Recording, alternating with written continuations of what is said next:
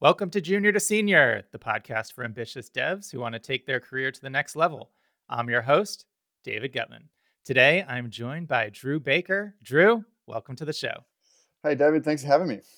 All right. So, for folks who are just meeting you for the first time, want to share a little bit about who you are and what you do? So I am the co-founder and technical director at an LA-based digital agency called Funkhouse, and we do a lot of things. But what your audience is most kind of concerned with is we do a lot of website design and development, and so we do all of our design in-house and all of our development in-house, and we're primarily focused around Nuxt and Vue.js front-end work. Mhm. Nice. Awesome. So, I think what comes to mind immediately for me hearing about that type of work is just the number of different projects that you've probably had experience on, just probably much more than, when I consider more of an agency style work environment as compared to maybe just a standalone product. It just sounds to me so much more varied and in some ways like I think about uh what is it, maybe something like Malcolm Gladwell's 10,000 hours or something like that like you have this iteration and you learn over time these patterns. How do you manage those projects? Like, how do you find devs who are interested in that type of work or who would be good at that type of thing? It seems like you do need really good devs for that type of thing. How do you think about all of that? Yeah, it's something that I think about a lot out of like a jealousy point of view, where uh, Grass is always greener, something like that. exactly, Yeah. where I'm like, man, I'm so jealous of someone that just gets to work on the same thing and polish it and polish it and polish it, and then you meet someone that is doing that kind of work, and they're just like, oh man, I wish I could change gears and not have to work on this drop down menu for Oh my for God, 3 months. 100%. Yeah, Yeah. like people, people who work at some of like the bigger tech companies, right? They just work on the tiniest little cog in like the biggest machine ever. And that's what they do. They're like that's their one little thing where I think it sounds like your projects you just have a lot more ownership and kind of big picture results for your clients. Yeah, that's the difference between the agency world and like a dedicated product is we are absolutely on the front lines of different technologies. Like something gets seen on the internet, like, oh, this cool effect, is getting done on this other website, and the client will be like, can we have that? And then Mm-hmm. you're put in a position where you have to figure that out, and so it's all over the place. And the flip side of that is, yes, you get to work with some really interesting technology all the time, but the bad side of that is that it's brutal. You're learning like you're never comfortable, which is great for learning your skills and getting better. Like it definitely makes you a better developer because you have to be jumping through hoops all the time, and Mm-hmm. you never can rest. Um, so it's good in that sense, but the learning curve is definitely steep. But how we kind of combat that for junior people coming into Funkhouse is it's on us as the more sort of senior experienced developers to figure out how to make something very complicated something easy to do. So we break it up into Mm-hmm. lots of little components, and you're not building this big complicated thing. I just need you to build this easy part of this complicated thing, and then you slowly Mm-hmm. kind of ramp into the bigger things. But eventually, it's definitely like you're having to solve a lot of things, and trust me, like the way you learn is if you do it wrong, you're going to get so it's going to bite you in the ass, and you're going to have to come back and fix this thing that you did wrong a year ago, and you're going to be like cursing that you it is. Yeah. Pain is an excellent teacher, I've heard. This is kind of a theme that's come up on the show where juniors think about what would be a good environment for them. And so you can think about a big company, a big tech company like a Fang, a small startup, an agency. Do you find that it's a good environment in the agency? Is that a agency world? Is Do you find that to be a good environment for junior developers? It really depends on like all these things. It depends on what your personality is and the kind of work you like to do. You know, what we look for at Funkhouse is, because the work we do is very design driven, you know, and we try and Mm, purposefully we hunt for projects that are very design heavy. We compete on, does our projects look better than the next? And so we want mm, designers that care about design, obviously, but we want developers that understand or care about design. So if the choice is mhm, like, are you going to work on this really cool project for the Russo brothers, like the guys that made the Marvel movies, mhm, or do you not care and you just work on the drop down menu of the Google Maps app? You know, like if mhm, you don't care about design, then probably working in an agency like what we do is not going to be good for you, because it's hectic and the work is all over the place. And you know, we try and do the best we can to make that not the case, but that's the reality. But you're going to work on some really cool mhm, projects, and if you mhm. like those projects, like for me, I would hate working on, like, you know, a bank software or something that no one saw and you couldn't look at, and it was just like a database thing. Like, it would just drive me nuts. It would just have to be a really sexy bank, I think, Yeah, is oh the yeah, yeah. yeah. Now we're talking. Man, But all bank websites are awful, but yeah, yeah, sorry, continue. no, yeah. So it's something that looks cool, or you're trying to really like push the boundaries of something. That's what I'm in it for. Mhm, And we look for developers that care about that stuff. mhm, And I've found that if that's the way you're inclined, then you'll do great, because a designer is going to come to you and say, oh, I want it like this. And they'll have some reference, or they'll have some prototype they made that's hard. They're going to design something that, by the nature of it, might not have ever been done before, and you'll have mhm, to figure it out. And if that sounds fun to you and interesting, then you'll love it. But if you're mhm, like a lot of developers will push back on that and be like, well, it'd be easier if we did it like this. And it's like, you're missing the mhm. point. It's not, you know, our clients aren't hiring us to make it easy to build, you know? So Yeah, yeah, yeah. Why? Yeah, this is no, no, no. They should just do it the easy way that doesn't involve us, or it's just like yeah, no, that's not.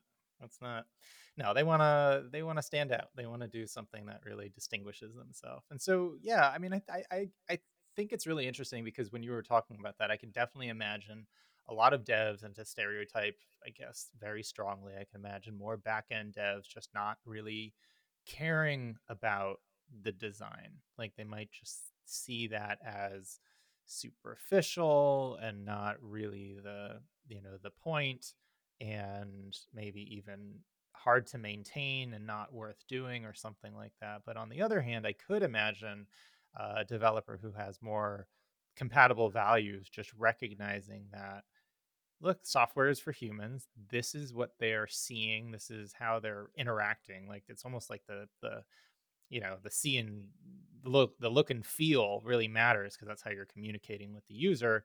And if you're going to ignore that, then just the value and how just the value of what you're creating is going to be a lot less. And I know for me personally, just a lot of the projects that I used to work on, I just loved being able to figure out how something was done, and I loved just websites that really push the boundaries and just aren't really just look like Bootstrap or yeah, whatever. yeah. Yeah, I mean, you're hitting on there about the back end thing is totally true. Like, if what I'm saying sounds tedious or not interesting to you, then back end development would be really appealing to you, and you should Hmm. probably go down that road. So if you're thinking about like, well, how am I going to get into this world, then that would be a way I would focus on it. And then the natural progression to that is like, okay, well, what's the most profitable thing for you to do with your time? You know, as a programmer, there's a lot of things we can do. So if you're building a career, you should, I think, and something I wish that I'd thought about more when I was starting out, is you should probably go down the road of the thing that's going to give you the most return or the most happiness for any given unit of effort. Hmm. And so Hmm. if the front end world sounds not for you, then I mean, just learn Python and AI and be part of the next wave of everything that's going on in that world. Don't, I don't know. It depends. Again, it depends on what you'd like to do. And I've had this analogy that I always keep coming back to, that I got from observing my dad's company. Like, my dad ran a construction company in Mhm. Australia for my whole life. And I mean, he would say he was this glorified ditch digger. Like, he was, started off in hard construction stuff, and then doing general contracting, building houses and homes and things like this.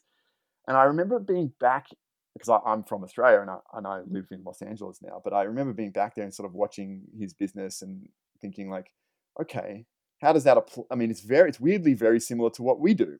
We Mhm. construct digital properties. He constructs real properties. And I'm looking at it thinking, okay, well, there's three, for him to make money, there's three parts that go into it.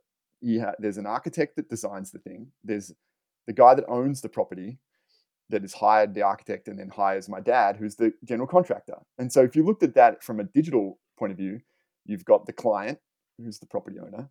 You've got the architect, who is, in our case, is the design team or the designer. And then you have the construction guy, which unfortunately is me. Is the programmer. And so if you're looking at that, who would you want to be? Would you rather be, and what are the risk and the return profiles for each one of those? Like, the Mhm. owner, his upside is kind of unlimited. Like, Mm. if he's got this great idea or this great piece of land or whatever, he's building this thing, he can make that do anything. And his Mhm. cost is and his risk is pretty well fixed. His Mhm. risk is, I'm going to hire these professionals, I'm going to pay them this amount of money, and if I do that right, I'm going to get something at the end of it. And Mhm. it's not like his risk can be, I get nothing, or I actually spend money and I somehow owe money. That's very hard to do. Mhm. If you look at the architect, his upside is huge. Like, what would it cost to have Frank Gehry design my house? It Right. would Yeah. be insane. Yeah. And what's his risk and effort? Well, probably not that much. Like, worst Just case scenario, opportunity cost. yeah, opportunity cost. Worst case scenario, he designed something and you know he lost some man hours. And then you look at the construction guy or the programmer, and my margin is very much capped as a programmer. I'm basically going to get paid per hour, Mhm. or best case scenario, I make some sort of margin that's probably around 20%. Mhm. Very hard to make 1,000% margin as a programmer, because Mhm. it's commoditized a little bit. Sure. So, and my risk is, like, I do a ton of work and I don't get paid. Or in the case of, like, Funkhouse, we, like, do something really wrong and the website goes down and maybe they sue us, if we're, like, negligent, right? Yeah. So if you're looking at those three things, who would you rather be? And I came away, the conclusion is, like, man, I would rather be the architect. He's Mhm. the one who does the least amount of work, and if he pitches himself as an artist, he gets paid the most. Yeah. So Totally. therefore, you should want to be a programmer that is an artist, not a programmer that is a construction guy, Ditch digger. a ditch digger. You don't want to be, like, up trading hours to build something, like, which in my mind is back end.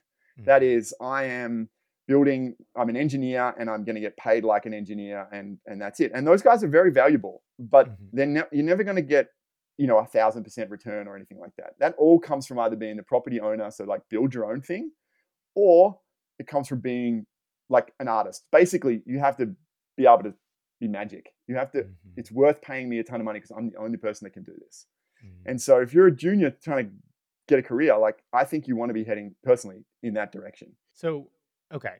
So I completely agree with you, and this is a topic that's very dear to my heart. In fact, last week we had Jonathan Stark on the show, and his book is, I think the book is called "Hourly Building Is Nuts." Like, that's his Yeah. his whole shtick is that, yeah, if you're trading your time for money in that way, and a lot of his clients are software developers, and so he tries to help them recognize that they shouldn't be ditch diggers. So in your opinion, let's pretend that you are a junior developer, and you recognize that you don't want to be a construction worker. Like, how do you set that trajectory correctly? Like, what advice would you give somebody like that? Yeah, so it comes down to what do you enjoy doing? Like, if you enjoy the design stuff that I've been talking about, then it's absolutely focus on JavaScript, animations. CSS, all of the cool like effects that Mhm. like what you were saying, like other people might look at that as like, oh, those are gimmicks, so it's hard to do, it's annoying, Mhm. tedious work. It's like, yeah, but that's where the value is. Like if Mhm. you're a great animator or you understand like WebGL and all that kind of stuff, you're an artist, but you're a Mhm. really rare artist because you also know programming. Mhm. And that's hard to find. It's like very easy to find an illustrator, and it's very easy to find someone that can use a 3D effects program. It's very hard to find someone that can do that and also write code. Sorry, Because I'm just laughing because that was totally me, and I feel like I just never really went down that road professionally. Even though I had projects where I would do, the concert with Yo-Yo Ma with like live sound reactive visuals, and I've got some stuff on my, NPM of like doing you are being too 3D. modest, David. You built a video conferencing networking Oh, tool that is Rambly. Yeah. also a video game. Yeah, Like, come on. I mean, yeah, I mean that it's funny as I consider that to be I don't know. I mean, I don't consider that to be because the animations in that, I guess there is a okay, so let me back up for listeners who don't know. So we're talking about Rambly. Rambly is a spatial audio video game like thing that you can run in your browser. So it's an app, you sign in, you become a little avatar, and you can walk around like people often say 8-bit, but it's more like 16-bit Super Nintendo era RPG. Your character walks around. And then it's multiplayer. Other people have characters, they're walking around. And if you're next to them and you speak, they can hear you as if you're standing right next to them. And then if you walk away and you speak, then they hear you, but the volume is less because you're far away. And so this was built a long time ago for another purpose, and with COVID, JSLA, my JavaScript meetup, we transitioned to online, and so Rambly just became a very good way to approximate the in-person meetup experience online. And a lot of people really like it, and I don't get me wrong, I love it. I kind of don't necessarily see that as the same skill set as, let's say, WebGL. I mean, I built it using vanilla React. I didn't use Canvas or some things that I Yeah, traditionally would for creative coding. my point on that is like Mhm. you can build a a web-based video conferencing platform and it can look like Zoom, or Got it. or you can be David and you go, no, no, no, that's boring. It could be this, and now you've built a video game, but Okay, it's I gotcha. And so I think you, and this goes back to something that I said that you said that was really important, which is that I think ultimately you don't want to be a commodity. And one of the ways yeah, that you can do that is to be pretty good at two things that if you combine them is pretty rare. And so that's what you were saying, that you can find an illustrator, you can find a programmer, but it's much more rare to find somebody who can combine those in interesting ways. And I totally get what you're saying about Rambly. Like it seems to be a combination that a lot of people wouldn't make. And when you brought that up, I was thinking a little bit more about what I did with, a lot of my creative coding. And if anybody's interested in some of my creative coding projects on JSLA, I have a video about where I talk about creative coding being uh, one of the best ways to develop like coding superpowers. Because I do think that iteration that's afforded when you're building projects like that really helps you grow very rapidly. And in fact, I think that ties in, Drew, to I think agency work. I think that iteration on those projects really can help someone grow as a developer very, very quickly. But totally. The yeah. weird superpower I've found you develop when you've spent enough time in the agency world is like you really get this smell test that you can look at something, you've had no experience with it, and you can look at it and go, this is the wrong way to do this. Like I shouldn't use Mm. this to do what I want to do. Like because this is going to be a headache later Oh or wow, something. that's Like great. and so you get this ability, I think, to really look at a problem and be like, okay, we definitely want to solve it in this direction, and not just reach for this other thing that you'll be paying for forever. So that's like a weird thing I've noticed comes up, and I don't know exactly why, but I think it's probably the pain is a great educator, like you said. Hmm. Um, but yeah, so it's interesting. It's definitely Is an there interesting role. is that just something that you think you would be able to teach somebody, or because that sounds like an incredibly valuable skill, right? Anytime you've got a project coming up, trying to choose the right tool for the job, trying to choose the right architecture, I mean, that initial trajectory can have huge impact down the line. And so I'm curious, is that something that you'd be able to explain to somebody, to teach someone, or is it just, oh no, the way that you learn this is you just fail a bunch? Like, I think it's probably a little bit of both, but yeah. it feels like experience is the answer there. It's just like I've Mhm. done enough of these things now to know, like, all right, well, you don't want to do this or keep it simple here. But I guess the blanket rule, and I know that you've talked about this in many of your previous episodes, is like you should really not just reach for the latest and greatest thing because you saw it on Hacker News, and like only it needs to be stable to a certain degree, especially when you're getting paid to do it and there's clients relying on it. And you need to understand it enough that if it breaks, you could at least fix it or know Mhm. why it broke. And so you see this trend with juniors, especially in like the creative coding example, right? Like Mhm. it's not enough to just be like, I kind of like hacked this code pen of like a D3 effect or something. Mm. And Mhm. that does not impress me when I'm looking to hire someone. I need to know that you actually know this because Mhm. so don't spread yourself thin. Like learn something, as deep as you can. Like they say, I'm a big fan of basketball and the NBA and stuff, and they say like there's a saying in that basketball world is like you have a role in the NBA if you're exceptional at one, and it's true. Like if you're exceptional or you know something one thing really well, it's going to be much easier to get a job than if you know like 10% of everything. You know, like Mhm. and you can spot those resumes like a million miles away. If you especially like boot camps and these code academy things and stuff, you'll see Right. these resumes that it's like 50 things that they know, and like no one knows that the most experienced developers will have like three or four things that they're really good at. So if you've got 10 like Yeah. .net and like all over the spectrum, I'm like really good at .net and JavaScript and PHP and Python, you're like, okay, that's not true. So Right. focus on some of the basics. I think is the best thing you can do.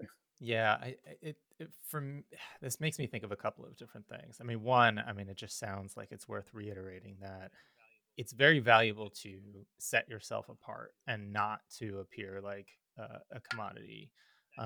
Second, the the I've heard before. I think there's like a common forget who said it first, but the idea is that you want to be T-shaped. So there's like a bunch of things that you want to know, shallow, and then there's like a few things or one thing that you're really deep on, right? And so that it winds up looking like a T, So there's all of these different things going across like horizontally, and then your expertise level is how far it Hmm. goes down. And so a T means like not all of these things you're very deep on or very sophisticated with, but then there's one thing that you're, or a few things that you're really, really good on. And I think a lot of people like that. I kind of dig the idea of having two things. I think Scott Adams. I might have mentioned this before on the show. Scott Adams, the creator of Dilbert, he popularized the idea of it's very difficult to be the best in the world at any particular thing, and if you can be, by all means, do that. You're going to do extremely well for yourself, but you can wind up being a pretty good X and also a pretty good Y, and then combining those together, and then the number of other people will have that are as good as you at both of those things becomes exponentially smaller. And so that also seems to be a pretty good way to do it. That's also a lot less daunting. Like you could just become pretty good at CSS animations and pretty good at Vue, and Yeah, no, that's totally I'm is. sure worth a ton. If you're like really solid at Vue and CSS animations, like you've kind of set yourself apart. You're probably not a commodity anymore. Like I think you probably wouldn't even agree that Vue developers are a commodity. Oh, I think they're absolutely. Yeah, they're also yeah, difficult absolutely. to hire. But so, yeah, but I mean, you probably do both of those. You're good at both of those, and I think you're pretty much going to be set for a gig for a while. So I wouldn't think that it's actually that scary as long as you're interested in both of those things. It sounds manageable to me, but even if you're a junior, just to be like, oh, you know what, I like these things. Yeah, I'm gonna absolutely. commit You're to totally getting right. Like, pretty good at them. there's a difference between what I need to be good at as a junior to get my foot in the door, and then there's like what my career is going to be. And the Mm, T approach that you describe is absolutely, mhm, that's your career. But getting your foot in the door, yeah, if you knew CSS animations mhm. and Vue, if you're more than a junior at that point. So like, yes, you absolutely get a job, but I would say to get a job, just know the CSS animation part back to front. Mhm. Like that there is very hard to find. It's weird how CSS is so underrated. Well, not underrated, I guess, but like it's hard to It's like find people. underrepresented in Absolutely. like the dev community. It's one Yeah. of those things that it's like how like it's just one of those things that you have to have. Like imagine having a web project without any CSS. It's like that doesn't even make sense. Like that's not a real sentence. And so it's so required, and yet so many developers, I mean, if you're doing Vue or React or whatever, it's so common for them to say, "Oh my god, CSS, like I hate doing CSS," or like Or you know, just they not just know it. yeah. Like Yeah. if I when we do this, we have like coding, just multiple choice coding questions to screen new applicants. And if I actually put like explain to me Flexbox, CSS Flexbox, CSS Grid, and Object Fit, I think no one would pass it. Like, um, so just go deep on one thing like that, and you'll definitely, if you appreciate design and that sounds interesting to you, then don't even worry about all the other things that they're going to try and teach you at a code camp, like Mhm. Node, Vue, React, whatever. If you came to me and it's like, I just really, really understand, like, if you could explain to me what request animation frame actually does, Mhm. then okay, here we go. I can totally use someone that does that work. And now, Mhm. look, that's unique to Funkhouse because we care about design and we do high animation stuff. Yeah. But I'm telling you, there is a shortage of people that know that stuff. And Right. so there is a lot of people out there that, think they know React. That is not a valuable job. It's an easy job to get, but it's not a valuable one as a junior. Mhm. Yeah, So, that makes it. Yeah, that makes a ton of sense. Recently, so the junior to senior, in addition to the podcast, we have a private community and also a mentorship community where you can get paired with a one on one mentor like Drew actually, and part of being in the private community, I do monthly Q&A sessions, and one of the questions that came up last time had to be, how do you choose a technology or a language to be proficient in so that you can get a job, right? Like how do you choose one, mm, because there's all of these, job posts and companies and what they're looking for, and they're all kind of different. One wants Python, and yeah. one wants, JavaScript or Vue or Nuxt or whatever. Like how do you choose one to get a good job? And I'd be curious to hear how you would respond to somebody asking you that question. Yeah. So I think, and look, I'm quite opinionated on this, and obviously this is through the lens of the work that we do, which is again just design driven kind of stuff and very marketing sort of portfolio website stuff. Um, so my experience is that, but I think there's only two real options, and again, I like to think of it through the idea of careers and like what am I going to put my effort into, because I think it's very rare that you will change languages in your careers. Mm, Like you'll be asked to like fill in gaps and stuff like that. mhm, But once you get really good at something, you'll just naturally select around that. mhm, So I think it's two things.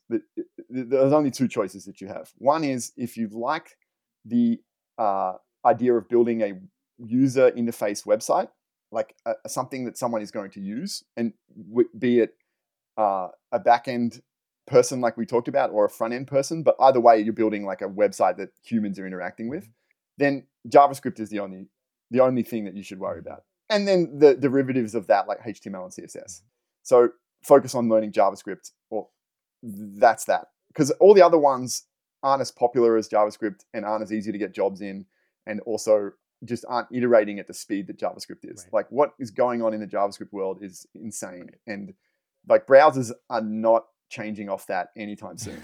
So if you know JavaScript and what's going on in Node, you'll be both qualified for front end and you'll also be qualified for back end work in Node and all that kind of stuff. So you will be totally fine if you're an expert at JavaScript as a career. The other side of it is if you don't want to do that because that doesn't sound good to you, or you're smart enough to not, because I think this next option is way harder, it's Python. Hmm. Because what is going on, what AI is going to do to humanity, that is all going to happen in Python. Hmm. Or at least it's happening in Python right now and seems to be always going to be going in that direction to my Yeah. eyes. So it's Python or JavaScript. And then there's all these other things like Go and Swift and all these other sort of derivatives of C sharp and C, all that stuff. Great. But I'm just sort of generously saying you should either learn Python or you should learn JavaScript. I think those are the safest two bets. What do you think, David? I mean, you're very deep in that world. Yeah, so yeah, obviously I run JSLA, and kind of related to some of our conversation that we've already had. I I I am so, and have been so bullish on JavaScript, and by extension Node, because so, and I'll get to mobile in a second, but for the most part, like, the browser and the web is, and it's just massively important. Like companies like Google and Amazon and Facebook, massive web properties. uh Other companies have come up that are also huge, and wind up being mobile, like even like Instagram. But the interesting thing about them is even they, within the company themselves, rely so heavily on web applications. So React itself came out of Instagram and Facebook. I think they have some squabbles about who's actually created it, but it was created to manage their ads, and their internal tools. We wound up having these web apps that were so complicated in terms of what state you had to maintain in the browser, because you wanted to select, like, okay, this should be targeted towards men between the ages of 25 and 45, and in this geographical region. And so just imagine, like, the forms that you had to deal with, where as you're selecting these things, you're actually seeing the audience size and other demographics change in real time in response to what you're selecting. And that was, I'm not going to say it was like hard or impossible to do without React, but it was just something that didn't have the right conventions and the patterns for. And so at the time, you could have done it with, like, something like Backbone would have been the closest, that was those more established patterns for doing that. But the point being is that the web applications, just at these companies, wind up needing to push the boundaries of the tech, that Mm-hmm. new frameworks and new paradigms and new ways of doing things, um, just keep coming up. And I've gotten several layers deep, but coming back to it, the point being, JavaScript's really just not going anywhere. They keep creating tools from themselves. They keep using those tools to do newer and bigger things, and then that creates more and more demand for more tools that need to solve the problems that have then been created. And over time, they're just delivering more and more value. And even in the case of a quote unquote mobile company like Instagram, internally they still have massive web apps and everything to manage these big systems. So I remember a long time ago looking at things like Google Maps and Gmail, and just also the amount of money that companies, even companies like Apple, were dumping in to JavaScript and JavaScript interpreters, billions and billions of dollars. And just recognize this isn't going anywhere. And this is what I wanted to, it was philosophically and values. The open web is just what I believed in. Loved the idea of creating apps that you just didn't need to install. Yeah. Like, you just can send somebody a link and they click on it and they're in your app. So one of the things I like about Rambly, it's like technically it's a video game, but you just click on a link and immediately you're walking around this world. And so I love stuff like that. What? And yeah. Well, uh, the the counter argument to this, and I'm sure there's people out there being like, well, mobile, like there's a huge financial incentive around not using JavaScript, right? Like what's going on with mobile apps, right? And so Mhm. when we say JavaScript is what is the thing that you should be learning, I'm not saying there's not other things going on. It's just that the the future is very bright for JavaScript for a few reasons that you were just talking about, and one that I think is very underrated and is very applicable right now with all the lawsuits and stuff going on with the Apple Store, the App Store on Apple, Mm, is that mhm. no one controls JavaScript, so it can't. There's no in the sort of VC world, you'd call this platform risk. If you go Mhm. out and learn Go or you go out and learn Swift, you are at the mercy of Google or Apple. And Mhm. as someone who has tried to build startups around the Facebook API and have it be turned off, um, you Oh know, my god, yeah. you really develop this aversion to these to being controlled like that. Your destiny should not be tied to whether or not Facebook or Apple or Google think this is worth supporting anymore. So Mhm. Yeah. JavaScript, Yeah, needing permission to keep yeah, going. or like I have to pay personally, I have to pay Apple so that I can write in Swift. Uh, Oh, yeah, right, yeah. forget that. um, look, that there's a there's a reason why that is there's a lot of value in that, and what Apple is doing with Swift and everything is really cool too. So it's not saying it's not worth it, but or you could do it in JavaScript and it'd be free and they can't turn it off. And I Yeah. really think that is really really valuable. And if some lawsuits go the wrong way with the App Store stuff for Apple, a big reason why the App Store is so important to Apple is because they make a ton of money from it. So they want mobile development. They want mobile apps, even though Right, everything that can be done on the phone could be done in JavaScript if they wanted you to, if they let you do it. Um, right. and Yeah, so, it's just you know, conflict of interest there, I think, for them. totally there is, and so I would much rather be on the side of I want the thing that is sort of fighting against this monopolization. Like, a Mhm. big part of programming, at least for me, and I think for most people, and if you're starting out, I encourage you to embrace this philosophy, which is, it's this where we all started. It's this hacking thing. It's open source. The man can't tell me what to do. All this kind of stuff. Yes, I'm a totally. big part of that. Me Yeah. too. Me too. Um, yeah, so real quick though on the I think ultimately what I would say and sort of what I was revving up to say about on the JavaScript thing. Probably went a little too long-winded on it, but JavaScript massively important, not going anywhere, and I do believe in strengthening muscles. And what I mean by that is you don't get better at playing you don't get better at baseball by playing basketball. And so JavaScript though has place on the front end, has place on the back end, and those skills totally can translate. If you want to use underscore or Lodash on the front end, you can totally use those same things on the back end. A lot of JavaScript is just JavaScript, and it's only the stuff that touches browser DOM APIs that don't work for both. It's a lot of the same patterns, and so I think in addition to that, getting into mobile, things like if you wind up learning React, that translates to mobile with React Native and onto desktop with things like Electron, and so it is really powerful. I think ultimately, though, just to say how I really did address that question about how do you choose what frameworks or languages to invest in based on jobs is I recommend separating the implementation and the tools and kind of your inputs.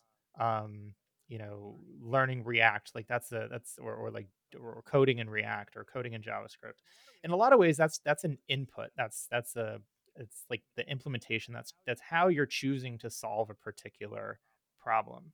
And I would say it is often much more valuable to think a little bit more deeply about which problems you want to solve. I think it's often more important to fall in love with a problem than to fall in love with a Mhm. solution. And if you recognize that you do, and this is, I think, more to your answer, is to first recognize, do I want to be in the consumer web app, the consumer SaaS space? Do I want to be more in creating apps that people can interact with directly. And in which case, if you fall in love with that problem, you're gonna explore it a little bit and realize that the JavaScript ecosystem and family has a lot of really good ways for you to solve that. On the other hand, if you want to fall in love with the future of, I don't know if I really want to say AI, but if you do want to leverage more bleeding edge novel ways of computers and ways of having our problems solved that way with machine learning and AI, then as you start to fall in love with those problems, you're going to recognize that a lot of the solutions at your disposal are in the Python machine learning ecosystem. And that's going to wind up being more attractive. And so I don't love the idea of, much in the same way that we were kind of giving boot camps a hard time, I don't love the idea of just trying to pick something based on how many jobs or how many job posts it's going to make you applicable for. I think you really do want to niche down a little bit more and think about what problems do you actually want to solve first, and then see what those types of languages and frameworks keep coming up in regards to those as solutions to those problems. Yeah, I agree with everything. I agree with all of that, and I think that, um, you know, there's listeners out there that are going to be listening to that and be like, "That's all well and good, David, but like, what I put on my resume," you know, and Yeah, it's like I need to eat. Thanks. and but I would just say to that is, and this is as someone who hires people and multiple all the time. I can teach a good JavaScript, someone who really understands JavaScript. Like if all there was on their resume was like JavaScript, I know JavaScript really well. I could teach you Vue in a few weeks. Like Mhm. that's not hard. Teaching you JavaScript takes a long time, you know. Mm, mhm. So, and I feel like the same is with React. It's learning React is not hard. So if you know JavaScript, so learn JavaScript. Don't worry about the React part of it, because anyone that's hiring anyone at a junior level is going to know exactly what I just said. And so they're going to Yeah. take the approach of, oh, we can teach them React if they know JavaScript. So, you know, focus more on that, like the underlying side of it all, than like you said, the implementation. Like, oh, I need to know frameworks. No, you don't. That's not hard. The thing that makes a good programmer, I say this to people that work for me all the time. It's like I'm doing a code review or something like this, and I see indenting error, or you forgot to turn on your linting correctly, or you left in a console log that's not supposed to be there, or some garbage code from a previous commit that's now not being used at all. Those things aren't even related to you understand JavaScript. Those are just Mhm. attention to detail, or I did my homework and I understand what a spread operator is, for example. Mhm. Those things are what make a great programmer. Not I'm really good at React, and those aren't even related to writing code. It's just good habits Mhm. and good attention to detail. And those things are the ones that are the hardest to teach. Unfortunately, they're the things that are the hardest to explain to someone in a resume job interview. Like everyone says, "Oh, I'm great at attention to detail," and then the reality is hard to find the truth on that. And then there's all these typos Yeah, in the yeah. So resume. I would just yeah, exactly. So just focus on that stuff. Do your homework is the one that I struggle with the most, because that's what the world of a programmer is it's you're never going to know everything. Like especially in Mhm. JavaScript. I mean, what's going on with the different versions of JavaScript and ES5 and ES6 and all of this, like it's astounding the pace. So I have like Yeah. no sympathy for people like there's other I tease, my twin brother is a designer, and I'm teasing him because like he just has to know Adobe XD, like a Yeah. design tool, and they're going to make that's all he needs to understand. And we're working on things that didn't even exist a year ago. Like, so Yeah. cry me a river. It's so, but doing your homework is surprised. Like if you're listening to this podcast, you're already doing that. So keep doing that. Yeah. But you'd be surprised about how many professional developers don't even come to JSLA meetups, or Right. don't even bother to. read the newest CSS property that came out, it's astounding. So if you just become a student of the game and have a passion for understanding it, then you will do well. I guarantee you. Yeah. Yeah, I think you bring up like an excellent point that I want to underscore, which is that it's an ongoing thing, right? You can't just expect that it's going to be easy or you learn it and then it's done. You have to continue going to meetups. Like you really should subscribe to newsletters to stay current. You should find people who are doing interesting things and following them on Twitter or their blog or whatever it is.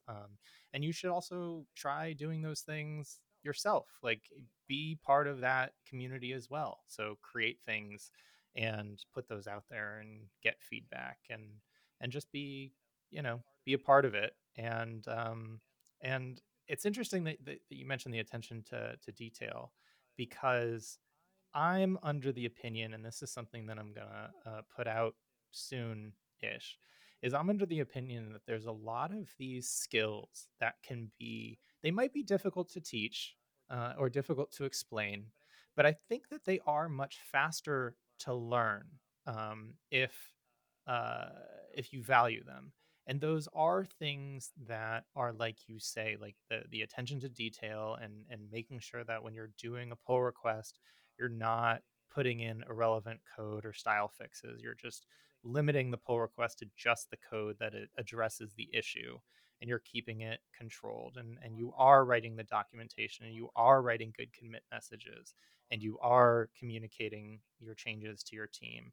Um, and you are planning your day, and you are really setting, you know, basically setting commitments to, like, oh, this is what I'm going to do by the end of this week, and then you hit it. Or if you don't hit it, you're really good about being honest about what got in the way and why it wasn't possible.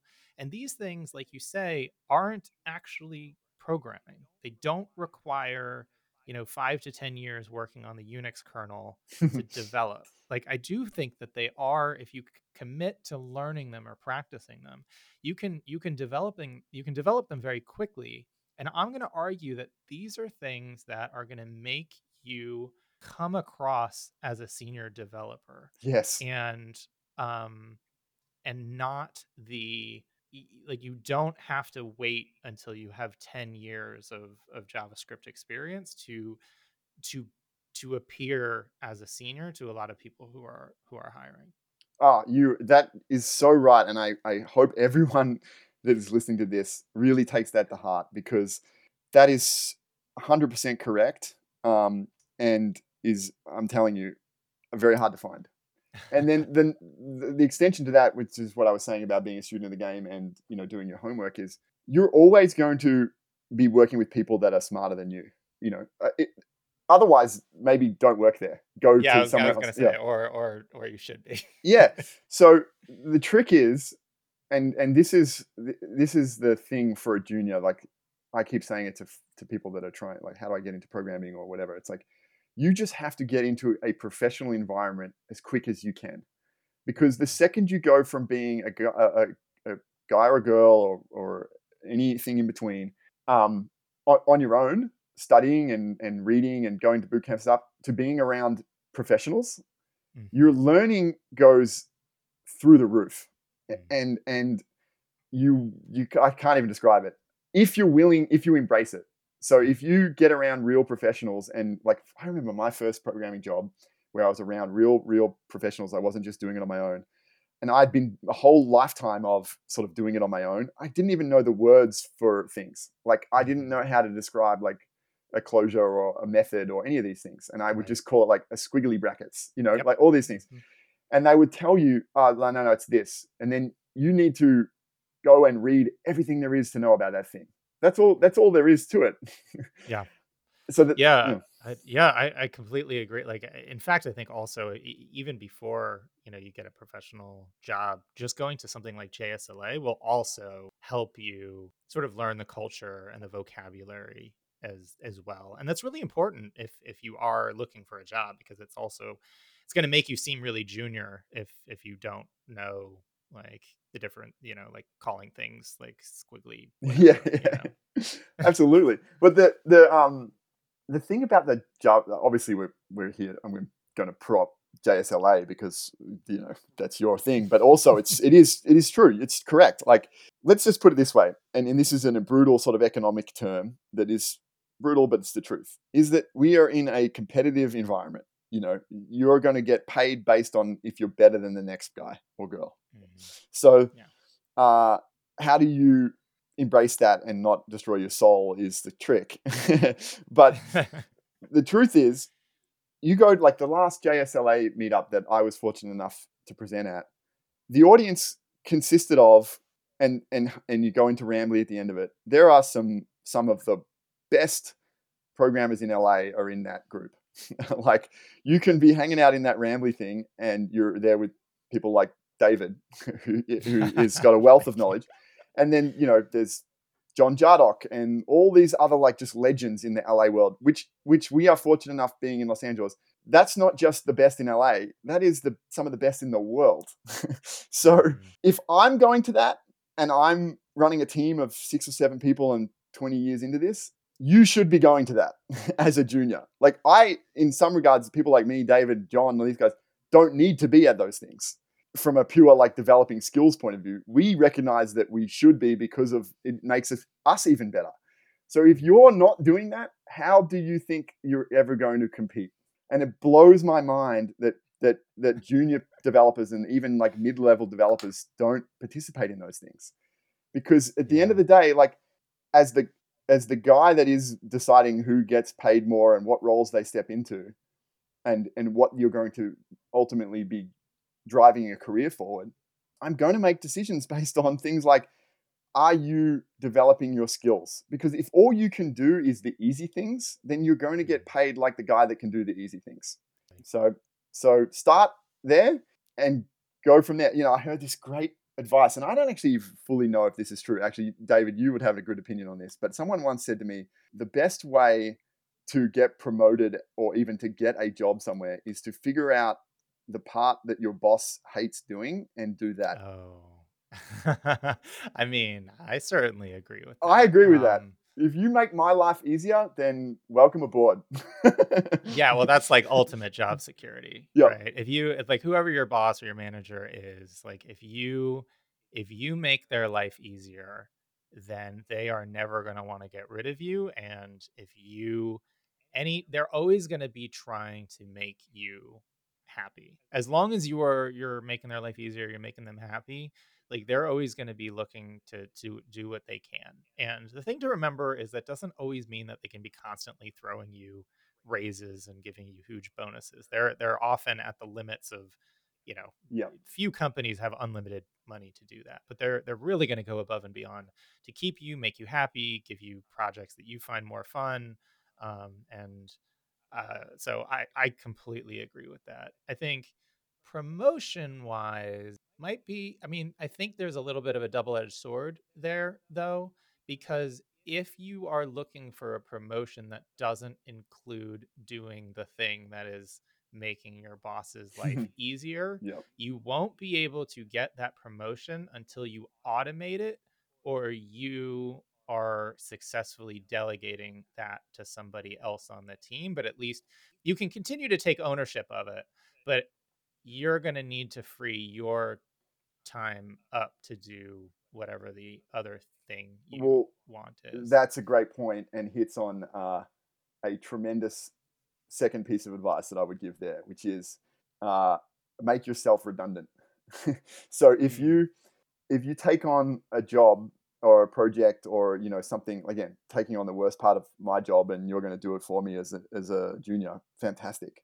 The next thing, once you figure out enough to know, is figure out how to make that not an issue anymore at all. yeah. Because if you're solving problems that now don't become anyone's problem, well, you have now become even more valuable because you're generating free time for the business.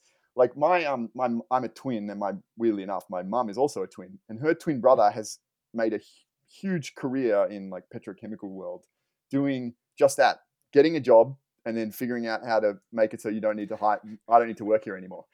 It's so good. Yeah, It's so good. I mean, people like that. Like as someone who hasn't, I guess, multiple organizations now, but people like that are just they're amazing. They're like worth solid gold. Not yeah. that I like to put prices on people, but it's important. Like they're really really valuable, and you always do what you can to make those people happy. Well, and look at it from the flip side. As a you're a programmer or a front end engineer working for me, let's say, and a client comes to me and says, I want my website to do X, Y, Z. And I turn around to someone on my engineering team and go, okay, this is your job. I need you to do X, Y, Z. If your response is like, oh, that's going to be really hard, bunch of pushback, I can't do that, blah, blah, blah, blah, blah. Eventually it gets to a point where I go, you know what? Fuck this. I'm going to do it. Because Mhm. getting you to do it, and you've just indicated to me that if I do convince you to do it, you're going to have some issue with it and probably phone it in, or Right. um, I'm forcing you to do something you don't want to do, and that's not something me personally I like to do. I want my people to work Right. on what they want to work on. Or do you respond by going, "I'll get it done. Yeah, let's do it." You tell Mhm. me which going to be received better. So that kind of person you would think is obvious, but I'm telling you, it's hard to find those people. It's very hard to find. Um, Yeah, I don't it's something to think about is why is that difficult to find? But if you're listening to this and you can cultivate that energy and that response and that attitude of it's almost like service and wanting to help your manager or your boss and not really just always adopting what I think is almost a stereotypical frame in engineers and developers, which is a lot of the pushback. But if you can adopt that more of like a yes, totally, and almost like I think I've heard some relation to improv. I think in improv, like the most famous phrase is like yes mhm. and. If you do have issues and you want to change it a little bit, don't even start off with the no. Just be like, oh yeah, totally. I'm so excited to get in. And I think a really good change would be to this that would make it more maintainable or Yeah, yeah. less of a pain in the ass. I Well, think that's a good way well, the trick is to not do it too far as well. Like the yeah. right behind the this is hard, I don't want to do it pushback guy is that the next worst person is the say yes to everything and not have any idea on how to do it and then super under deliver because yeah. Okay, that's So that's I an think it's excellent more point. like I'm going to try. Look, the reality is you want to be the guy that's like I'm going to try and I'm down for the challenge all the time and you Mhm. can trust that I'm going to try and I'm going to come to you with Yeah. some like I frame it like this, and I say this all the time. Anyone from Funkhouse that's listening to this will roll their eyes because I say it all the time, which is there should be no pushback on trying to do things better. You should always want to try and do it the better way, the right way, or whatever. And come to me Mhm. with solutions. Don't come to me with problems, because as a Mhm. manager, you're in just Mhm. your role is essentially just dealing with the hard stuff. So I only work on things that are hard Right. because if it was easy, someone else would have done it. And so if you're coming to me with more problems, that just is hard. So I'd like you to come to me with solutions. So try and come to your manager or your boss or anyone with solutions. Like I tried this. These are the 3 ways I tried. Which way do you think I should be doing it? Because obviously I'm a junior and I can't do everything. Like I have no problems Yeah. teaching someone how to do something. I don't like teaching someone how to do something twice. And I really, and that's the homework thing Yeah. I've shown you once, you should go and learn everything I just showed you, Yeah. and ask for clarifications. That's great. That means you're learning. I Yeah. love that you're learning. Yeah. What I don't want is someone that's just not paying attention. So Oh man, that I think that's a really really good good advice. It's something to remember that we should end on. Um, Drew, this has been great. Where can people find out more about you online? so our website Funkhaus is funkhaus.us, so like kind of a German spelling, funkhaus.us. We put a lot of stuff on there, and then the Funkhaus GitHub account is really good. We have a whole bunch of open source stuff, especially in the Vue world, that we try and open source as much as we can there. So I'm a big believer in that. And then also just email me, drew@funkhaus.us. I'm trying very hard to be open to helping people get into this world. And you know, I am absolutely down to point people in the right direction, and especially people that don't have traditional backgrounds. I love that because I don't. I didn't. I went to school for business and dropped out. uh, my business partner Dave has had a whole lot. He's a creative director and an ingenious creative director, and just an insanely talented. Has a whole life. He worked at a gas station. He worked at McDonald's. Like he did all these things, and honestly, I think those people make better programmers. Mhm. We are much more. I the word blue collar is, I don't love that word, but it's true. You know, like our background is that. My Mhm. background's that. My dad's construction. Mhm. um, so I love to help people like that get into this world, because I really do think that it changes your life, and for the better. You know, so True. Love it. Thank you for joining me today. my pleasure, David. Anytime. All right, folks, that's it for this week. I'm David Gutman, and I hope you join me again next time for Junior to Senior. Having trouble finding senior front end and full stack engineers? Sponsoring JSLA is one of the best ways to get in front of the best JavaScript devs in Los Angeles. To learn more, head over to js.la/sponsorship or send me an email at david@js.la.